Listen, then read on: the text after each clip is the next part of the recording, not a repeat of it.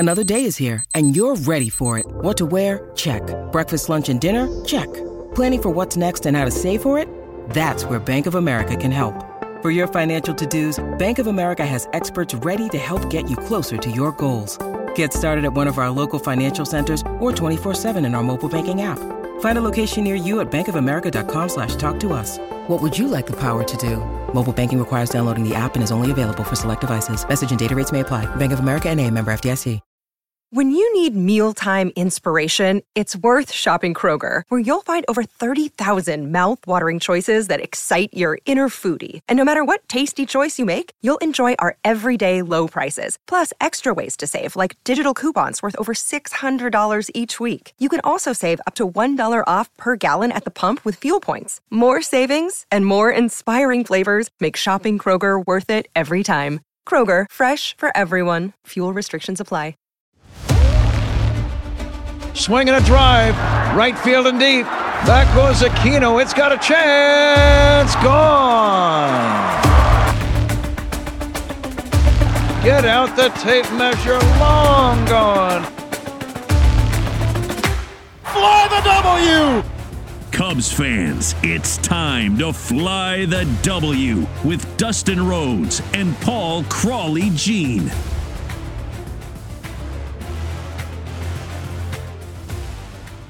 Welcome into another edition of the Fly the W670 podcast. We're calling this one the Saddest Sweep.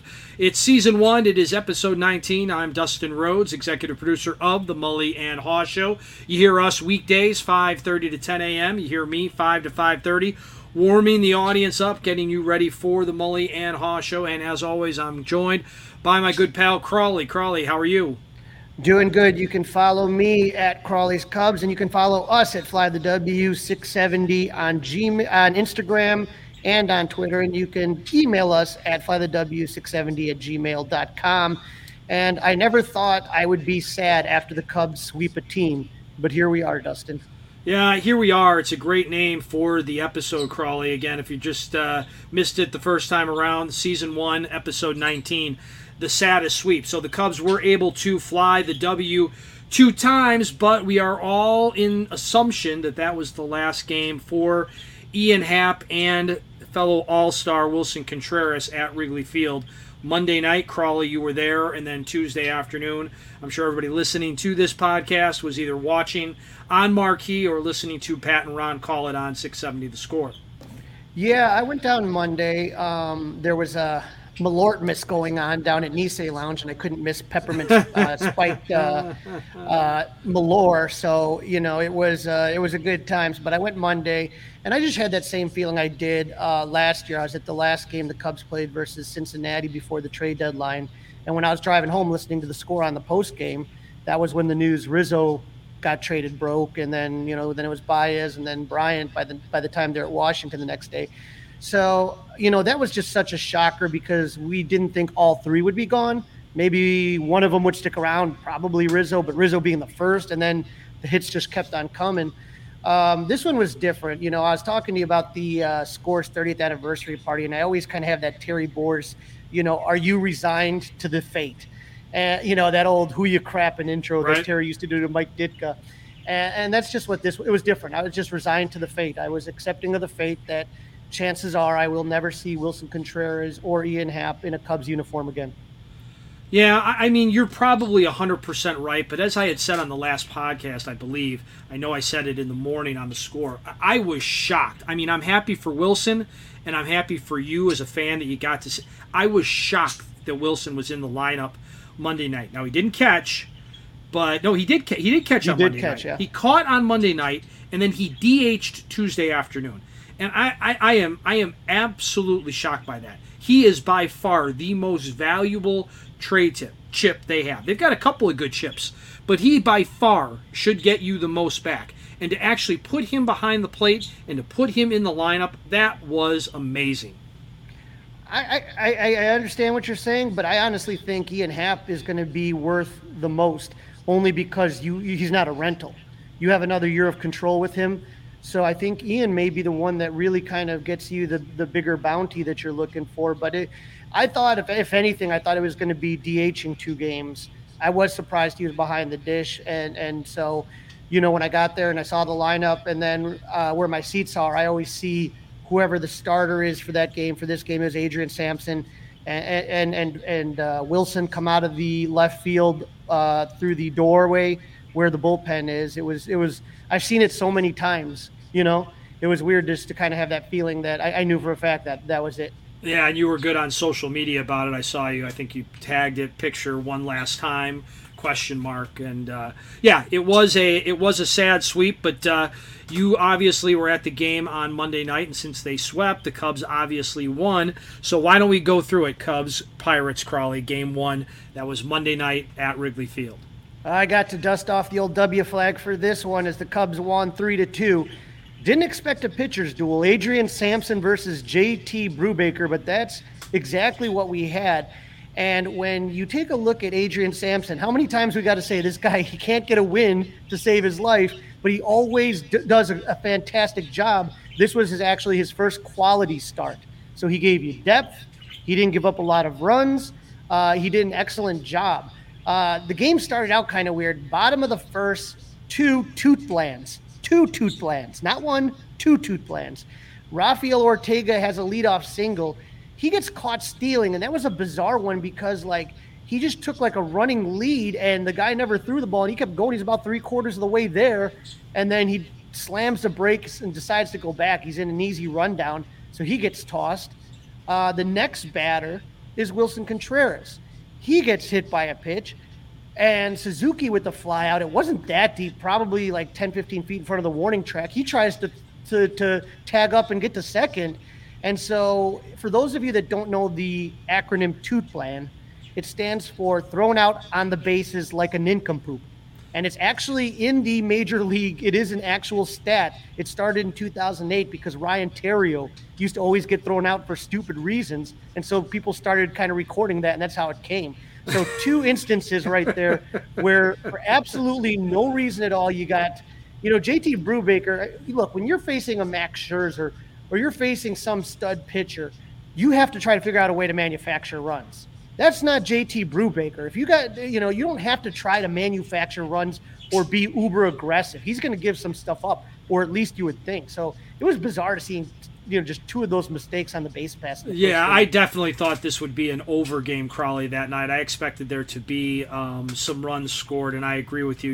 It was just you could tell that Wilson was not completely focused in that game, and I'm sure as we go through the rest of this game, we'll get to a couple of other moments where it looked like he was not completely focused.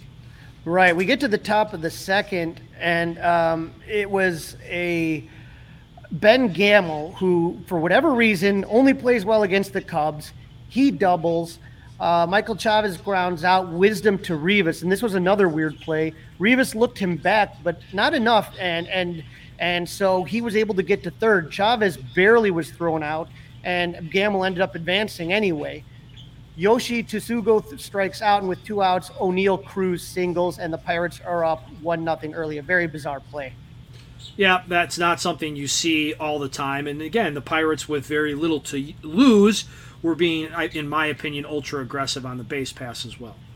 And Ben Gamel, like I said, he gets that double. He had another one that was just absolutely jacked that Morel was able to track down almost at the wall. And he made a fantastic diving play to rob Morel of extra bases, completely laid out on a ball that looked like that was easily a double. And with Morel's speed, maybe a triple.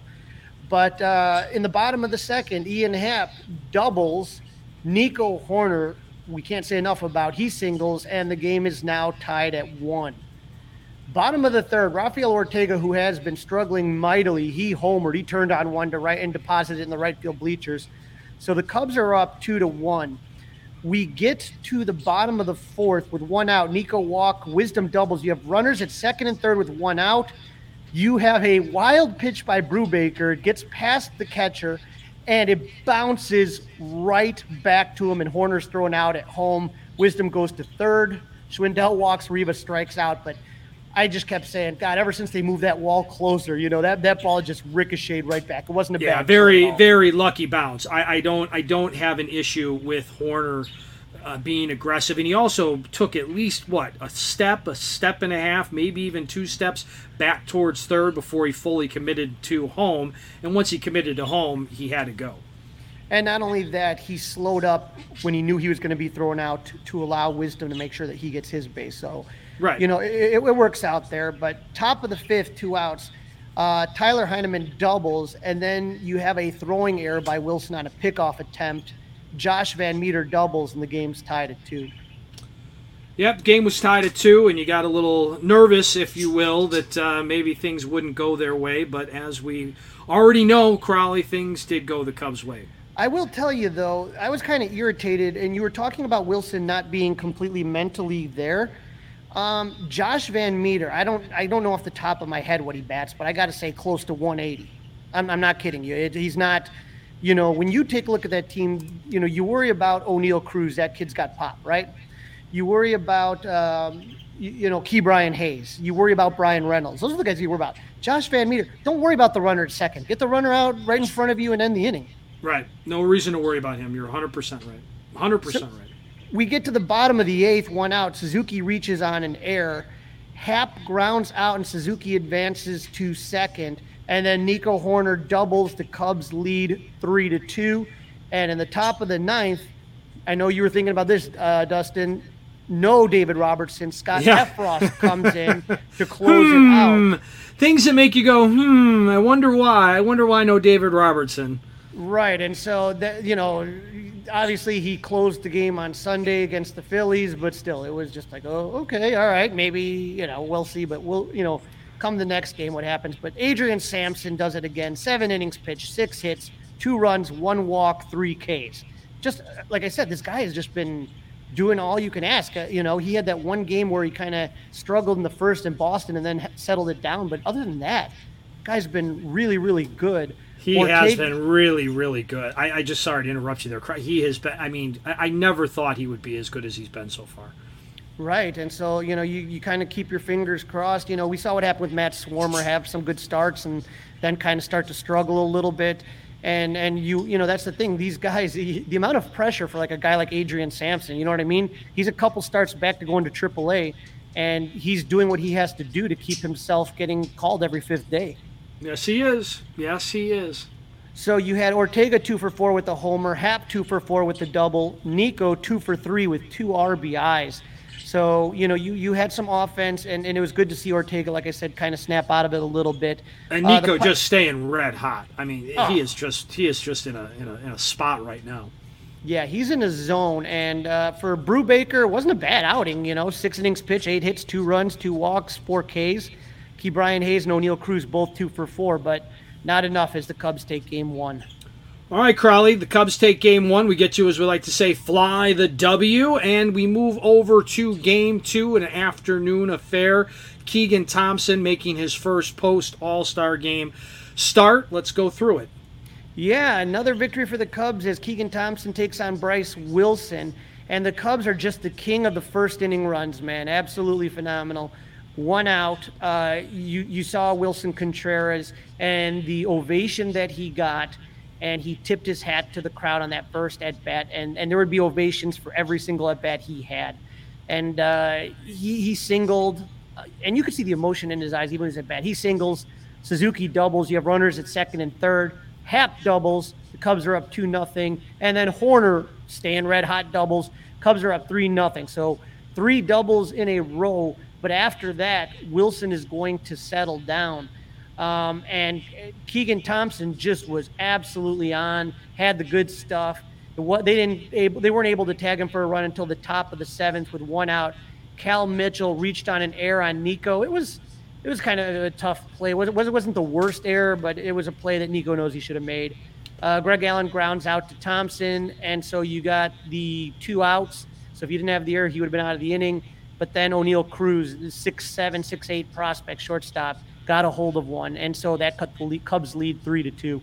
Yeah, O'Neal Cruz is already doing some damage in his short big league career against the Cubs, so he's a guy that I think we're going to have to worry about for the next, decade. Yeah, or until the Pirates decide to trade him for another with all their rebuilds. But yeah, they have a lot of really good young players. But when we talked last game, I said the reason I said sweep, because usually when even games I always say split. But the reason I said swept is I just took a look at where they were in their rotation, and they just don't have the starting pitching. But they have more talent coming in that system. They're not going to be the punching bag that they've always been in the next couple of years. I think that, in my opinion, you're going to really see a Cubs-Pirates rivalry when we start talking about 2024, 2025. That's going to actually mean something. In the bottom of the 8th, Seiya Suzuki hit a solo home run to left center. It was, to me, I think one of the farthest home runs he hit. It was going to go out to Waveland, but it actually hit a light pole, so it stayed in the park. But he absolutely crushed that to give the Cubs a little bit of insurance. 4-2 lead. I look at the bullpen doors swing open, and nope, no David Robertson. Michael Givens comes on for the save. So second game in a row, Robertson's not out. And Michael Givens went back-to-back days, right? You saw him on Monday night at Wrigley Field. Correct. And so very interesting. Take what you want out of that one right there. But, Keegan was absolutely phenomenal. 7 innings pitched, 4 hits, 2 runs. None of them were earned. No walks and 7 Ks. Best 2 parts of that line, okay? No walks, 7 Ks. No walks, 7 Ks. Love it. Absolutely. Seiya and Nico both 2 for 4. Seiya with that home run we talked about. Bryce Wilson looked okay. 6 innings pitched, 3 runs, 3 earned, 1 walk, 2 Ks. Like I said, settled down.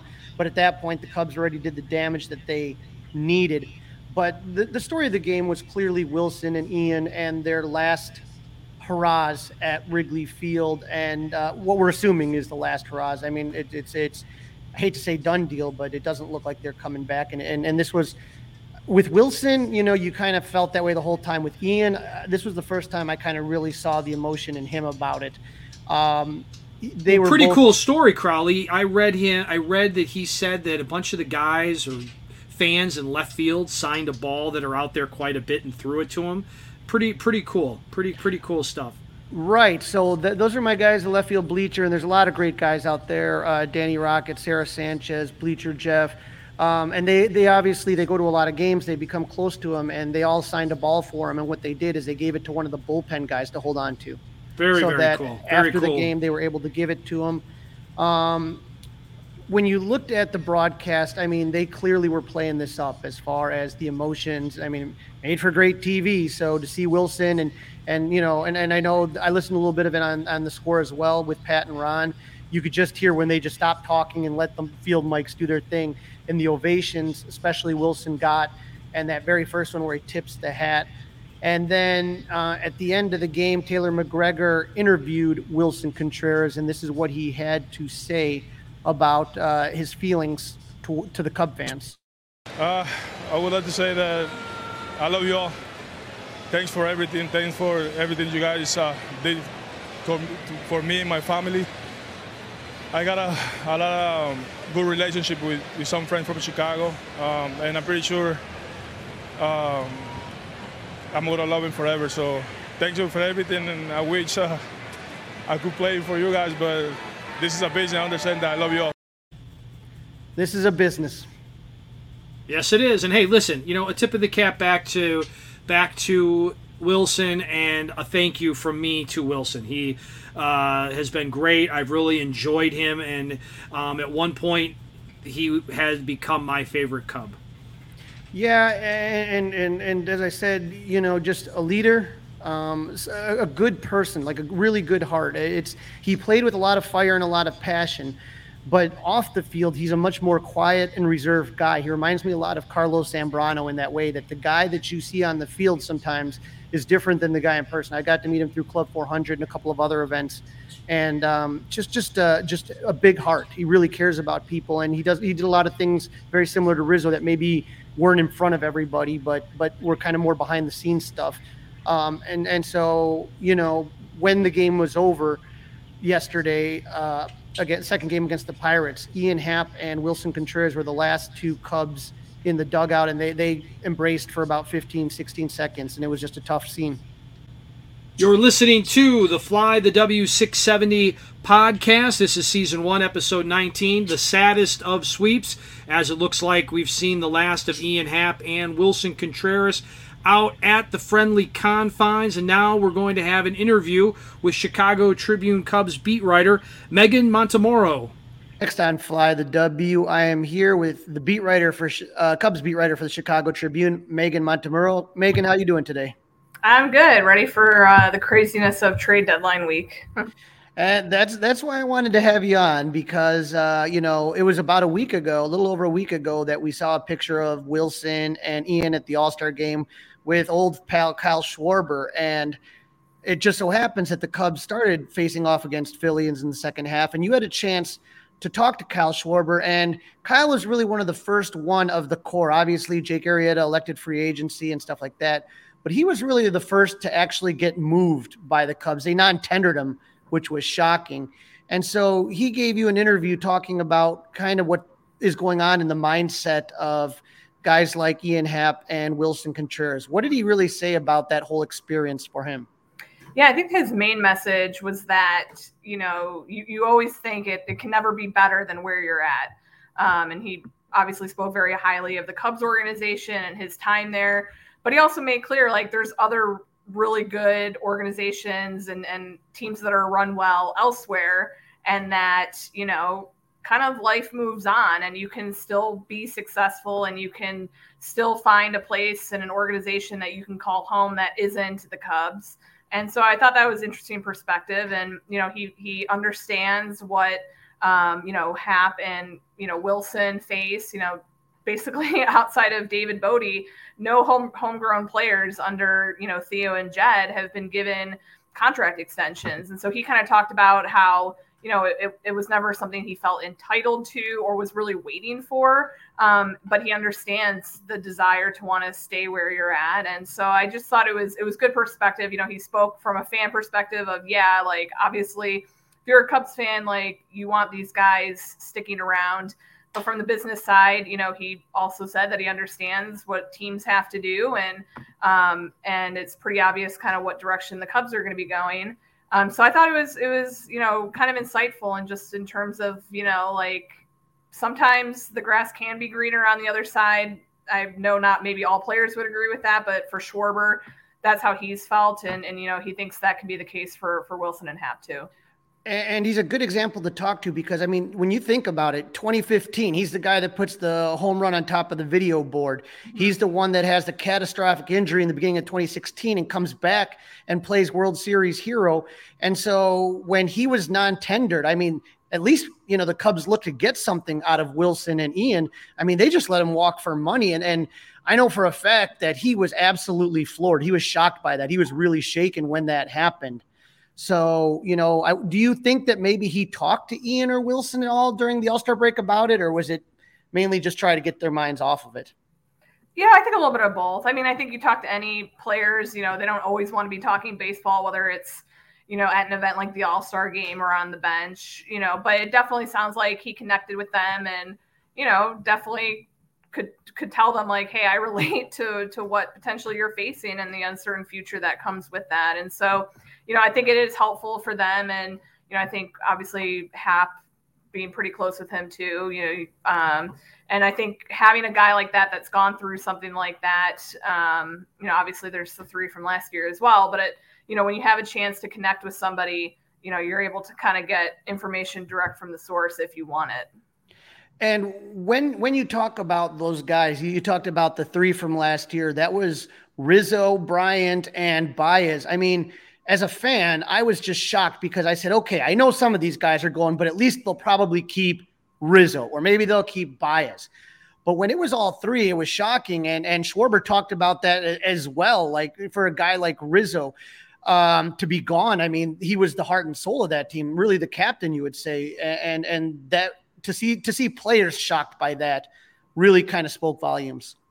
Yeah. And I mean, I think players, within clubhouses can see who matters a lot to the city or to a fan base. And obviously I think Rizzo is a very obvious example of that. And if he's, somebody that can go through that, really it means anybody is in play in that situation. And so, I think it's interesting just how different, this team's going to be over these next 2 months. I mean, it's kind of hard to believe how different the team is going to be from opening day last year to what, the lineup is probably going to look like on August 3rd. But, I think one thing that really stood out last year from when Jed Hoyer talked to us after that was that, it was emotional having to do that, but like, he also talked about needing to keep the emotion out of those kind of decisions, which if you're a fan, it's all about emotions and being attached and, wanting these guys to stay Cubs for life, or at least,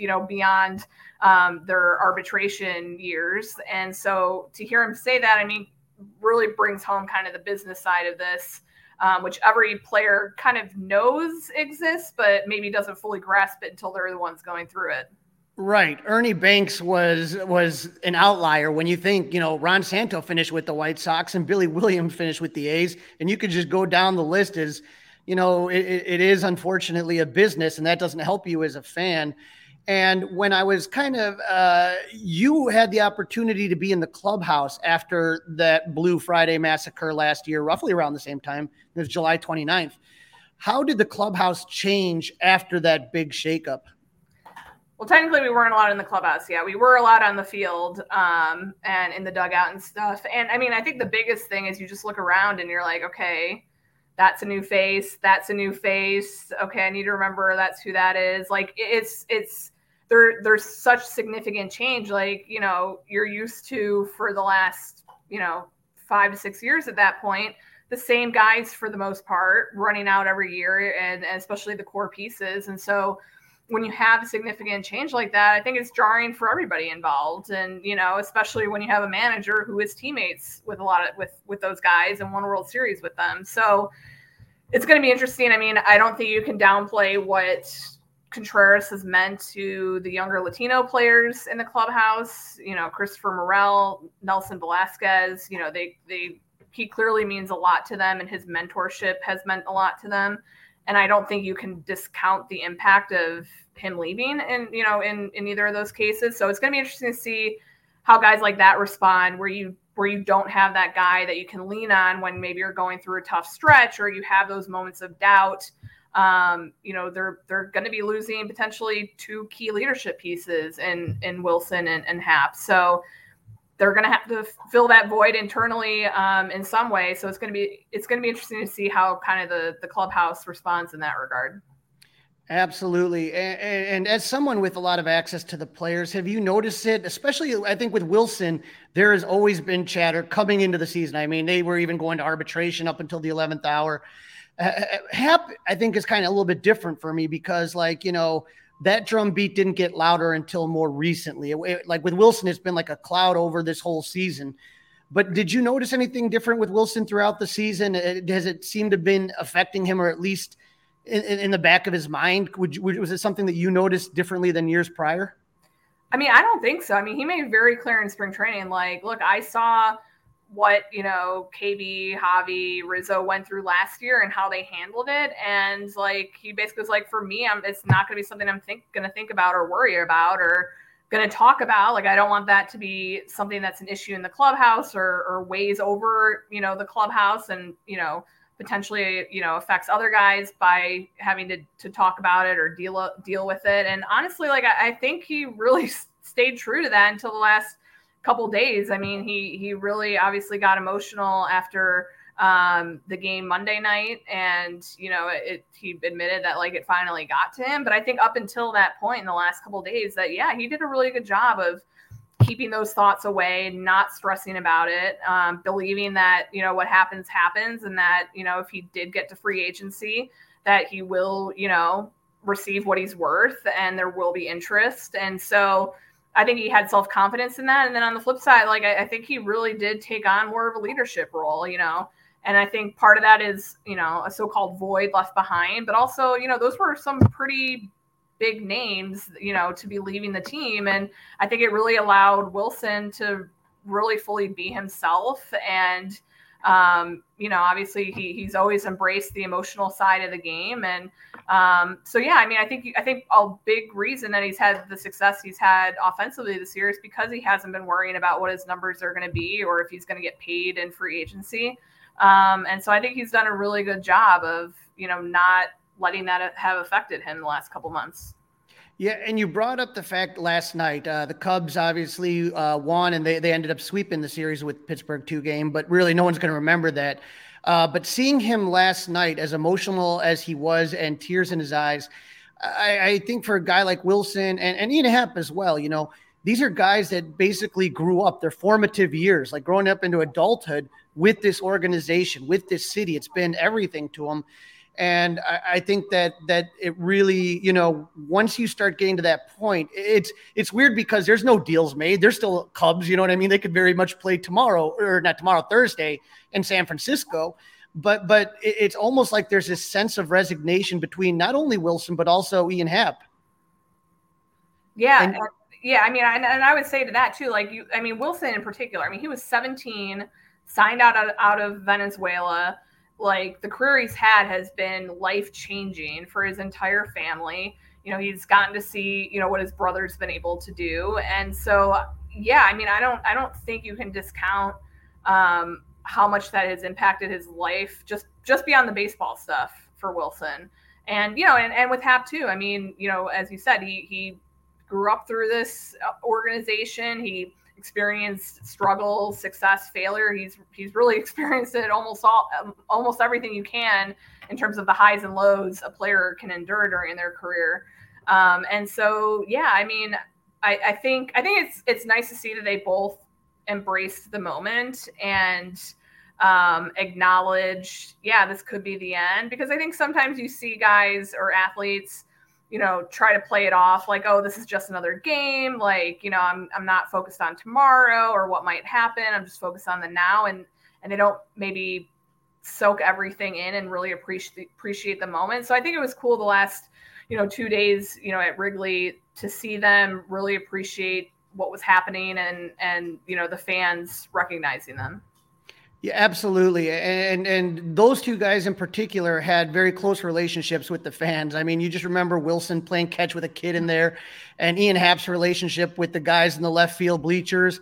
And they have created a connection. And so you take a look here now. There has been rumors, obviously, that maybe they're going to be packaged together. Mm-hmm. And I think, I think about the Vic Caratini, Yu Darvish, when they went together and stuff like that. It's almost like part of you wishes that they do kind of go through it together. But, right now it sounds like the Mets are in play, the Padres. Are you hearing any other teams that are showing interest in maybe a package deal for the two? Yeah, I think the package deal thing is interesting. And part of it is, if you package them, you're trading them to a team where, they have another year of control of Ian Happ, where it's just not the expiring contract situation. Kind of like last year when you think of Baez and Trevor Williams going to New York, though obviously the package of players is much different in this case. But yeah, I think the Mets and Padres are obvious teams that you would expect to be involved in that. And I think there's still kind of the next day or two, there's some teams that need to figure out, are they buying or selling? Like, I'm thinking of the Red Sox, not that they necessarily would be in play for these guys, but like, you still have some teams that are trying to figure out what path, they need to go. And so it's going to be interesting to see, ultimately what happens. And, one thing that's kind of stood out to me in the last couple of days is I think last year, everybody was bracing basically for those three guys to leave. It was on the radar for a couple of years. The contract extension talks and speculation had gone on for a couple of years at that point this year. And I'd be interested in hearing your perspective on this too. But like, I almost feel like this Happ and Contreras leaving is in some ways hitting fans harder, because, this wasn't something that was on the radar necessarily for the past 3 years, that they're going to be gone and neither of them are going to be re-signed. And so I think it's just been interesting seeing some of the Cubs fans' reactions. And obviously both of them, like the guys last year, are very well liked as well. As you said, they've made connections with fans, so that might be part of it too. But I think it's been interesting seeing, how many fans have been vocal about wanting Contreras extended and not wanting Hap traded. And so I think it's been an interesting dynamic to see fan reaction from last year to this year. Yeah, from just taking that from a fan perspective, like I was saying a little bit earlier, is that I don't think anyone thought it was going to be that complete massacre that happened last year. So I was at the game. It was against the Reds right before they went to Washington. And we go to the park that day. Baez was in the lineup, but Bryant and Rizzo were not. And you never saw really a day where both of those guys were not playing. And so we were kind of like, this, okay, well, maybe they got certain things we know. Well, maybe Baez is staying. Okay, right. Maybe that's logical. But it was hard because like during that game, the Cubs lost. Like everybody wanted Bryant or Rizzo to get one last at bat. Give him a pinch hit at bat. Let us kind of say our goodbyes. And we never did. When John Lester left, he never got a proper goodbye. That was when there was no fans in the ballpark. So I think a lot for, and again, it's we weren't sure as fans, was this going to be some sort of little retool, make a couple moves, change a couple things? It's clear what direction they're taking now. There's no doubt about that. And so it's an end. It's an end to an era. Obviously, you still have Jason Hayward. How much he plays anymore, we don't know. And then Kyle Hendricks. Those are the last of the two of the 2016 team that really changed Cub fandom forever and made history. So I think the fact that here you go, it just kind of played out perfectly that this was the last two games, beautiful weather, right before you go on a road trip, and they're leaving. I think it gave fans one last chance to I don't even think it was just about Hap and Contreras. It was just about everything. It was like the totality of it all, and saying goodbye to a team that gave us everything we all dreamed for so many years. Yeah, no, that makes sense. And I definitely get, how tough this has been for fans the last 2 years. Like, you never imagine that nobody basically from that 2016 that could be extended, will be essentially, which is kind of crazy to think about. But on the flip side, I think there's also been signs from some players in the first couple months that maybe this rebuild is not as far away as it might feel. I think you're seeing another stellar outing, from Keegan Thompson today. Nico Horner's been playing out of his mind. Christopher Morel is looking like the real deal. Justin Steele is looking like he's a starter. Like there's some intriguing pieces that I think can make it potentially feel a little closer than, fans might think. And obviously a big component to that is going to be what they do in the offseason. They have to sign one of those big free agent shortstops. But I think it's going to be interesting. I think it's going to set them up for an interesting offseason. And, with some of the pieces they have in the minors coming along, there's a lot of things to be excited about that, for as sad of a stretch that this is for Cubs fans, I do think that this might not be a 4-year thing. Maybe next year they take a little bit closer step to being 500. And really within the next 2 years, it should be a completely different vibe. Absolutely. The depth of this team, of the farm system is, no, it's not. Some people are paying more and more attention to it. But when you look at what Myrtle Beach is doing in South Bend and Tennessee, and then those pieces are starting to move up a little bit to even into Iowa. It is exciting. With the possibility of Hap and Contreras not being back, who do you think takes more of a leadership role? Do you think it's more Rossi kind of stepping up a little bit more, or are there other people that you think would fill that void in the clubhouse? I think, having just mentioned him, I think Nico Horner is one of those guys. He's kind of that perfect bridge, where he was around, the previous core and got to learn from them, World Series champions. And, he's also young enough and playing at a level that, it forces guys to take notice, and he's really well respected and well liked within the clubhouse. And, as Ross mentioned after last night, he's a winner, and he's a winning type player.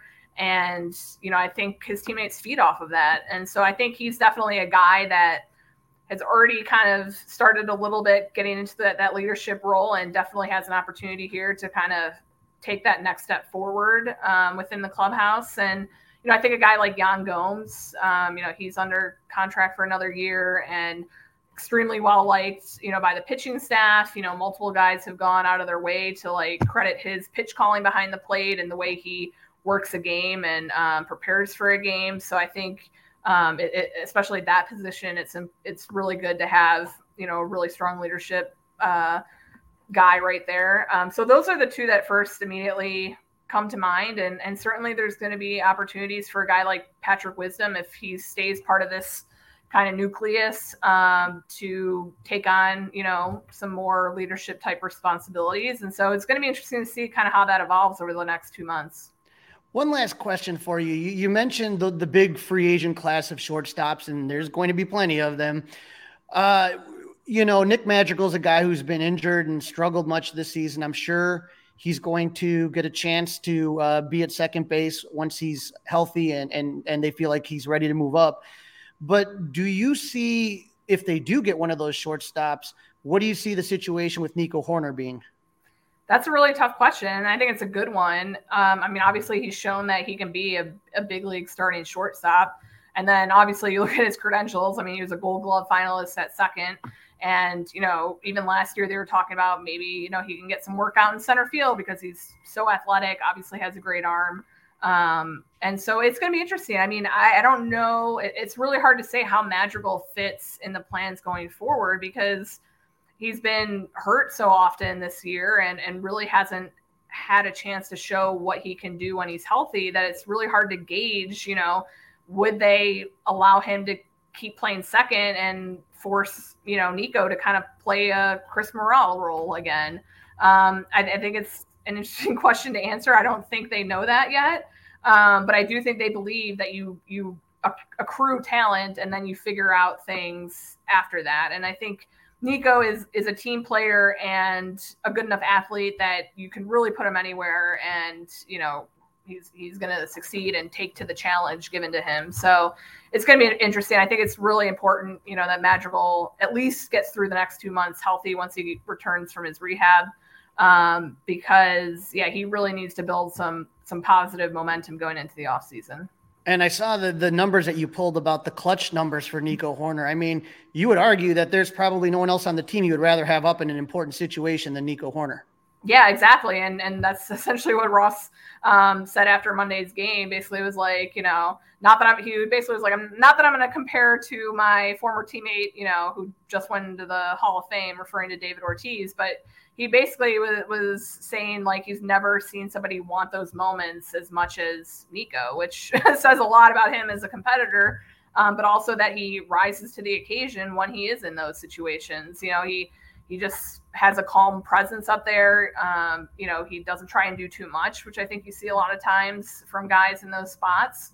He's going to be in the lineup somewhere, and he's shown defensively that, he's versatile enough that where they ultimately end up putting him, he should thrive and be just as, good defensively. But yeah, it's definitely gonna be interesting, but I think we're starting to see some signs of pieces that they have on this roster, which really was what the season was going to ultimately be about.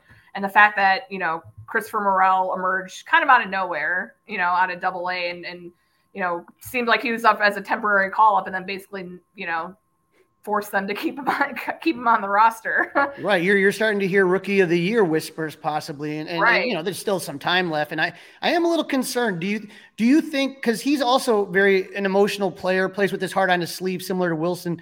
How much do you think Wilson being traded would affect Christopher Morel? I don't know if necessarily the trade itself would. He'll be sad, bummed, all those typical feelings that you would experience in something like that.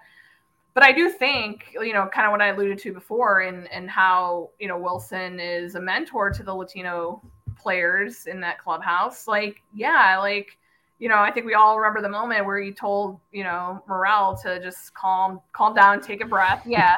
Just breathe.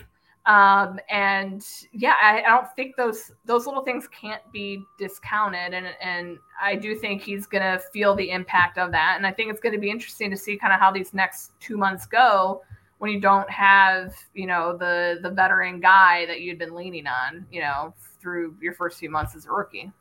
Absolutely. Megan, I appreciate you hopping on. Where would our followers look and find more of your work at? Where can they find you, your socials, your anything like that? Yeah, you can go to chicagotribune.com/Cubs to find all of our Cubs coverage. And then on Twitter, you can follow me at M_Montemiro. I appreciate you coming on. Love to have you on again, Megan, and thank you for your time. Yeah, thanks for having me.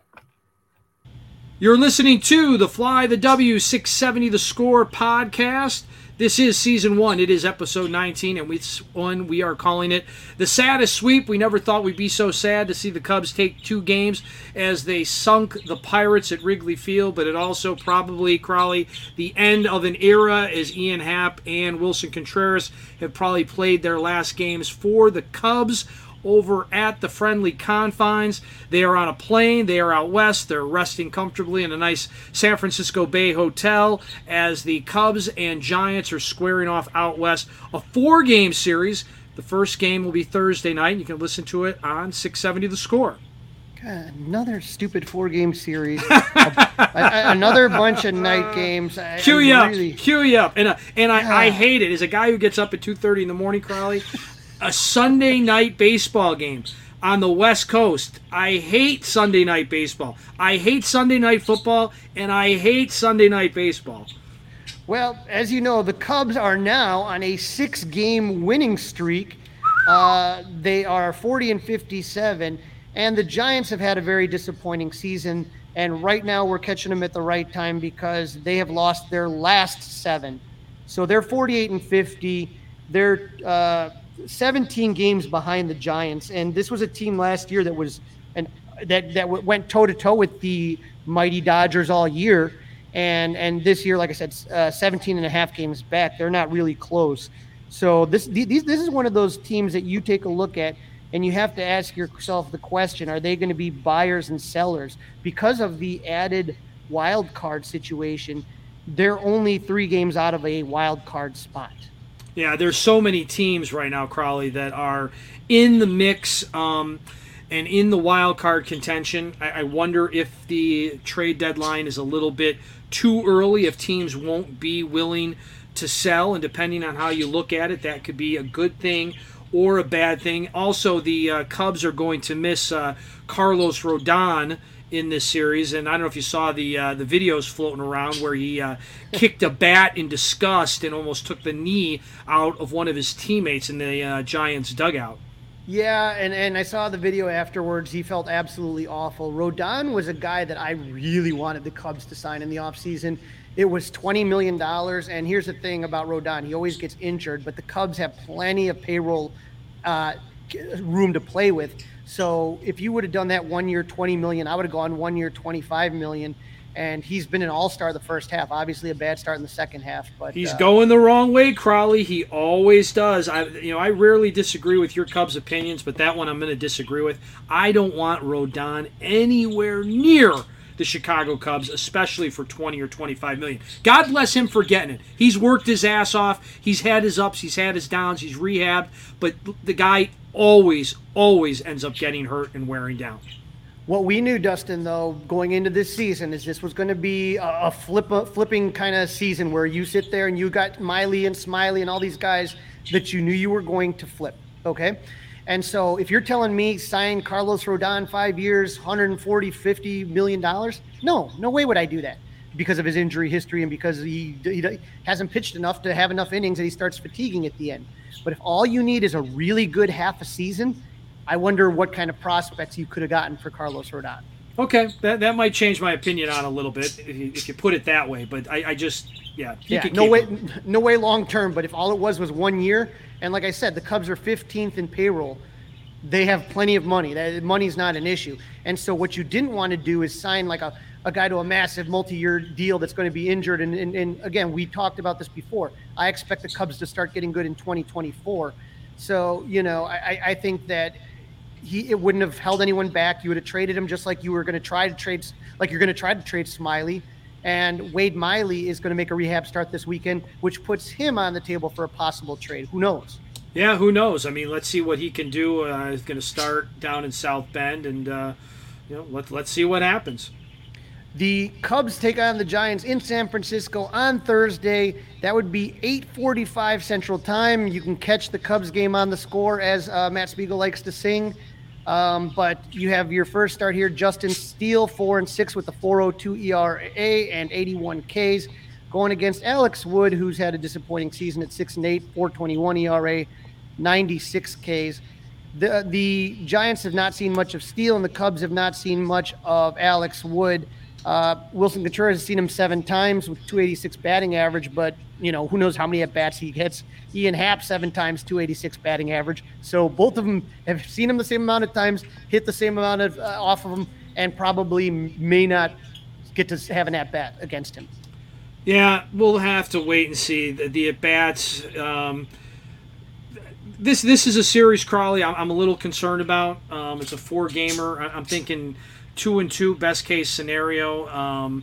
But yeah, I'm hoping for the best. I am just waiting on pins and needles to find out where Contreras is going, where Happ is going, where Robertson's going, and then what they're getting back in return. That's really where my attention is at as we approach this 4-game series. Absolutely. And, when you look, though, at Justin Steele, his last start, he had a really good start against Philadelphia. He didn't go that deep. He didn't have his best stuff, but 5 innings, he gave up 1 earned run. So let's see if he can. You're looking for more of those 6-7 inning starts out of him. So that's what I'm hoping for, looking at Justin Steele.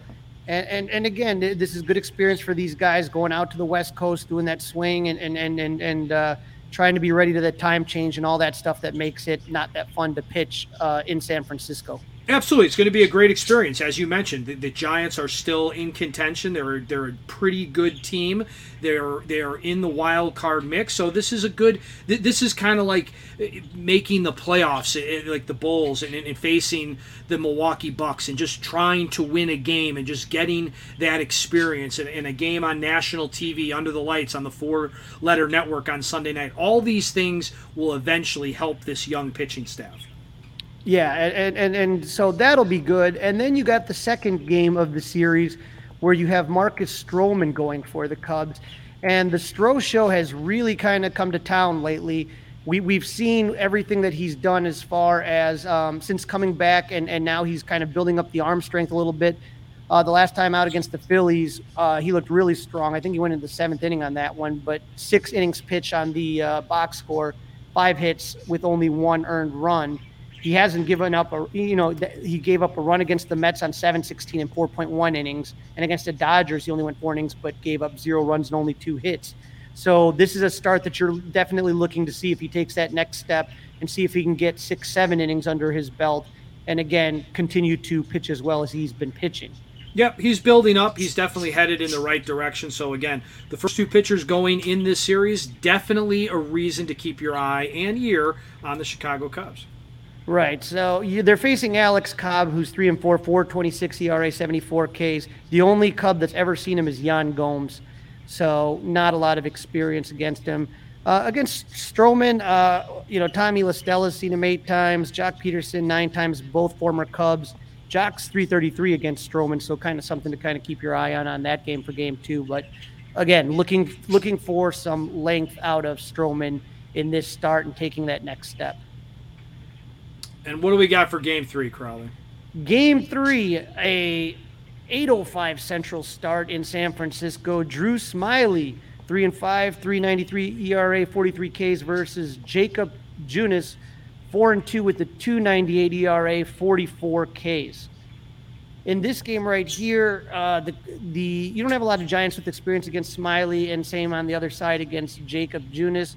But we know that Yan Gomes has had 14 at-bats, but only a 2.14 batting average. Most of the other team hasn't seen him. And Drew Smiley is with all the talk about Wilson and all the talk about Ian Happ and David Robertson, you take a look here, you're starting to see now that Drew Smiley has quietly put together some good starts lately. Yeah, he did. A couple good starts, and maybe there's enough time for him to get teams interested in what he might be able to add to a roster. As again, August 2nd, Tuesday, we're going to hit that trade deadline. Right. I mean, when you talk about the one thing that you need to get yourself over the edge there is starting pitching. And this works to the Cubs' favor. There's just not a lot of it out there. Luis Castillo is obviously the big name that everybody's talking about from Cincinnati. Good riddance. Don't want to see him anymore in the NL Central. But, the last couple starts have looked all right for Drew Smyly. Against the Mets, he went 4 innings. He gave 4.1 innings, gave up 1 earned run. Against the Phils last time out, he went 6 innings. He gave up 1 earned run. So if the Cubs are going to get anything out of him, this is out of all the – obviously we want to watch and see Stroman and we want to see Justin Steele and all that. But this start with Drew Smyly may be the most important of the 4 because this is his last kind of real audition before that trade deadline hits. That's a great point by you. Absolutely, and I couldn't agree more. This is really important for him, for the Cubs' future. And now we move Crowley into my favorite, Sunday Night Baseball, Under the Lights, 4-letter network. By that point, I will be into my cups as I am driving to Canada on Sunday. I'm going to leave at about 2:30 in the morning Chicago time and hope to make it to my final destination by about 2:30 East Coast time. So I got about a 12-hour car ride with the famille. Hopefully, like I said, you can keep both eyes on the road and listen to the Fly the W podcast wherever you stream podcasts, and hopefully you have a good trip. With Adrian Sampson so far, he's going to be starting that last game of the series, and he's just what do you say, Mr. Reliable? You know what I mean? It's fantastic. Adrian Sampson 0-1 with the 3.20 ERA, 26 Ks. We are going to see Carlos Rodon on Sunday Night Baseball, unless did they say he's not pitching? They didn't say he wasn't, but I still think I would be. Listen, for the purposes of what I do on the radio, bring it, right? I would love the Cubs to rough up a Carlos Rodon and watch him have another little pity party for himself in the dugout. So yes, I don't think he's going to pitch. I hope he pitches, and I hope the Cubs absolutely pound him. He was an all-star, 8-6 with a 3.18 ERA, 148 Ks. And so, only Tommy La Stella has seen Adrian Sampson, so the Giants haven't seen him at all. And for the Cubs, you have a couple guys, Yan Gomes with a 125 batting average against Carlos Rodon. And after that, not a lot. Wilson Contreras, 7 at-bats, 286. We don't anticipate Wilson's in this game. But Adrian Sampson is, just like I said, has just been somebody that I've been looking at and just saying, my God, So against the Pirates, he goes 7 innings. He gave up 6 hits, 2 earned runs. Against the Mets, he went 5.1 innings, 6 hits, 2 earned runs. Against Baltimore, 5.1 innings, 6 hits, 3 earned runs. Every day you would take that in a number 5 starter. Sure, absolutely. All right, Crowley, you heard me say it earlier. It's prediction time. I've got the Cubs going 2-2 in this one. Again, I'm saying glass half full, but as I will always say against the better teams, and especially if Carlos Rodon throws on Sunday, please just don't get swept. I'm very confident in a 2-2 split. I think it's tough always going out to San Francisco. The time change, how difficult that is, and it's a weird ballpark, and sometimes the ball doesn't carry very well, and it's a tough one. You got that big outfield, but it seems to me like the pitching staff is clicking at the right time. I think it's hard to predict this series because we don't know how long these guys, whether it's Drew Smyly, whether it's Wilson, whether it's Ian, whether it's David Robertson, how much these guys are going to play, or if they're even going to be on the team. So making a prediction's hard. So I'll just go with the safe bet on this one as a split. All right, Crowley, you've got the split. I've got the split, and let's hope that we get some news. I guess the sooner the better. If it is in fact the end of an era for Wilson Contreras and Ian Happ as Chicago Cubs. So that's a wrap. Season 1, episode 19 is in the books, and we called this one the saddest of sweeps. You can follow us on our socials, on Facebook, Fly the W, on Instagram and Twitter at FlyTheW670, and email us with any questions, comments, or suggestions at flythew670@gmail.com.